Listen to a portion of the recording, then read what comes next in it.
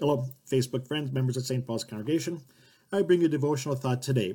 Last week, I shared with you a cross that I had, and all of a sudden I thought, well, tomorrow is St. Patrick's Day.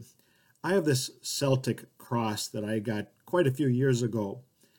And just this last week, I was trying to figure out what some of the symbolism means, and I thought, well, this is really very appropriate for this Lenten season. It's a cross. Again, the Celtic cross is characterized by the Latin cross, and then with the circle around it, kind of a way to think about eternity, eternal life, the salvation that is for the whole world.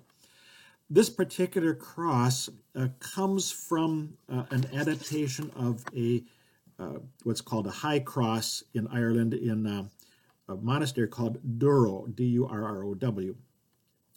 That cross isn't quite like this, and I still haven't found a cross that exactly like this, but let me just talk a little bit about it. So we have in the center is Christ, and the idea that Christ the judge, and so we have the trumpet blowing angel on one side, and then another angel on the other side, so flanking Jesus as the judge.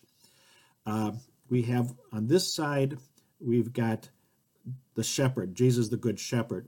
On the other side, we have David and with a harp. And then below, and this is where some of the issues come in, actually the Durrow monastery cross has Daniel and the lions and not the good shepherd here, but I like this good shepherd. Down here we have then two figures, one holding some kind of a book or a placard. One person suggested that that's Moses presenting the Ten Commandments. It also could be Paul sending something or giving something to Timothy, so Paul and Timothy.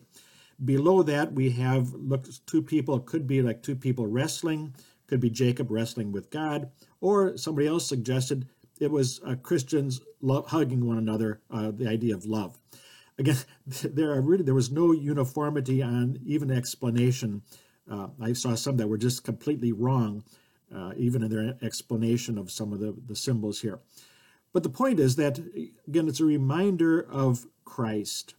One of the crosses was called the cross of Scripture, and I thought that was a good one. So when you look at the cross, something like this, it reminds you of the biblical stories. It reminds you of what Jesus Christ has done for us, the fact that he's coming back again as our judge, as our king, but also the fact that he has gives us many blessings, his word, as Paul wrote many epistles. David, the Psalms were continued there. Jesus is our good shepherd. So again, a cross like this becomes a good reminder of God's love, God's care for us.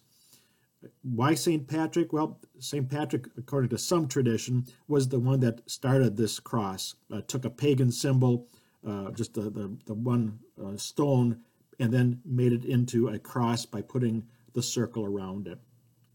Whether or not this is by St. Patrick or not, it certainly is a reminder of our Christian faith, the fact that God loves us, sent Jesus as our Lord and Savior, and will come again to be our judge and our king. God's blessings to you, and again, we'll talk with you next week. I hope this is a little bit of insight for you on the Celtic cross, or the Celtic cross, I guess is the way it's supposed to be called. God's blessings to you. Talk with you next week.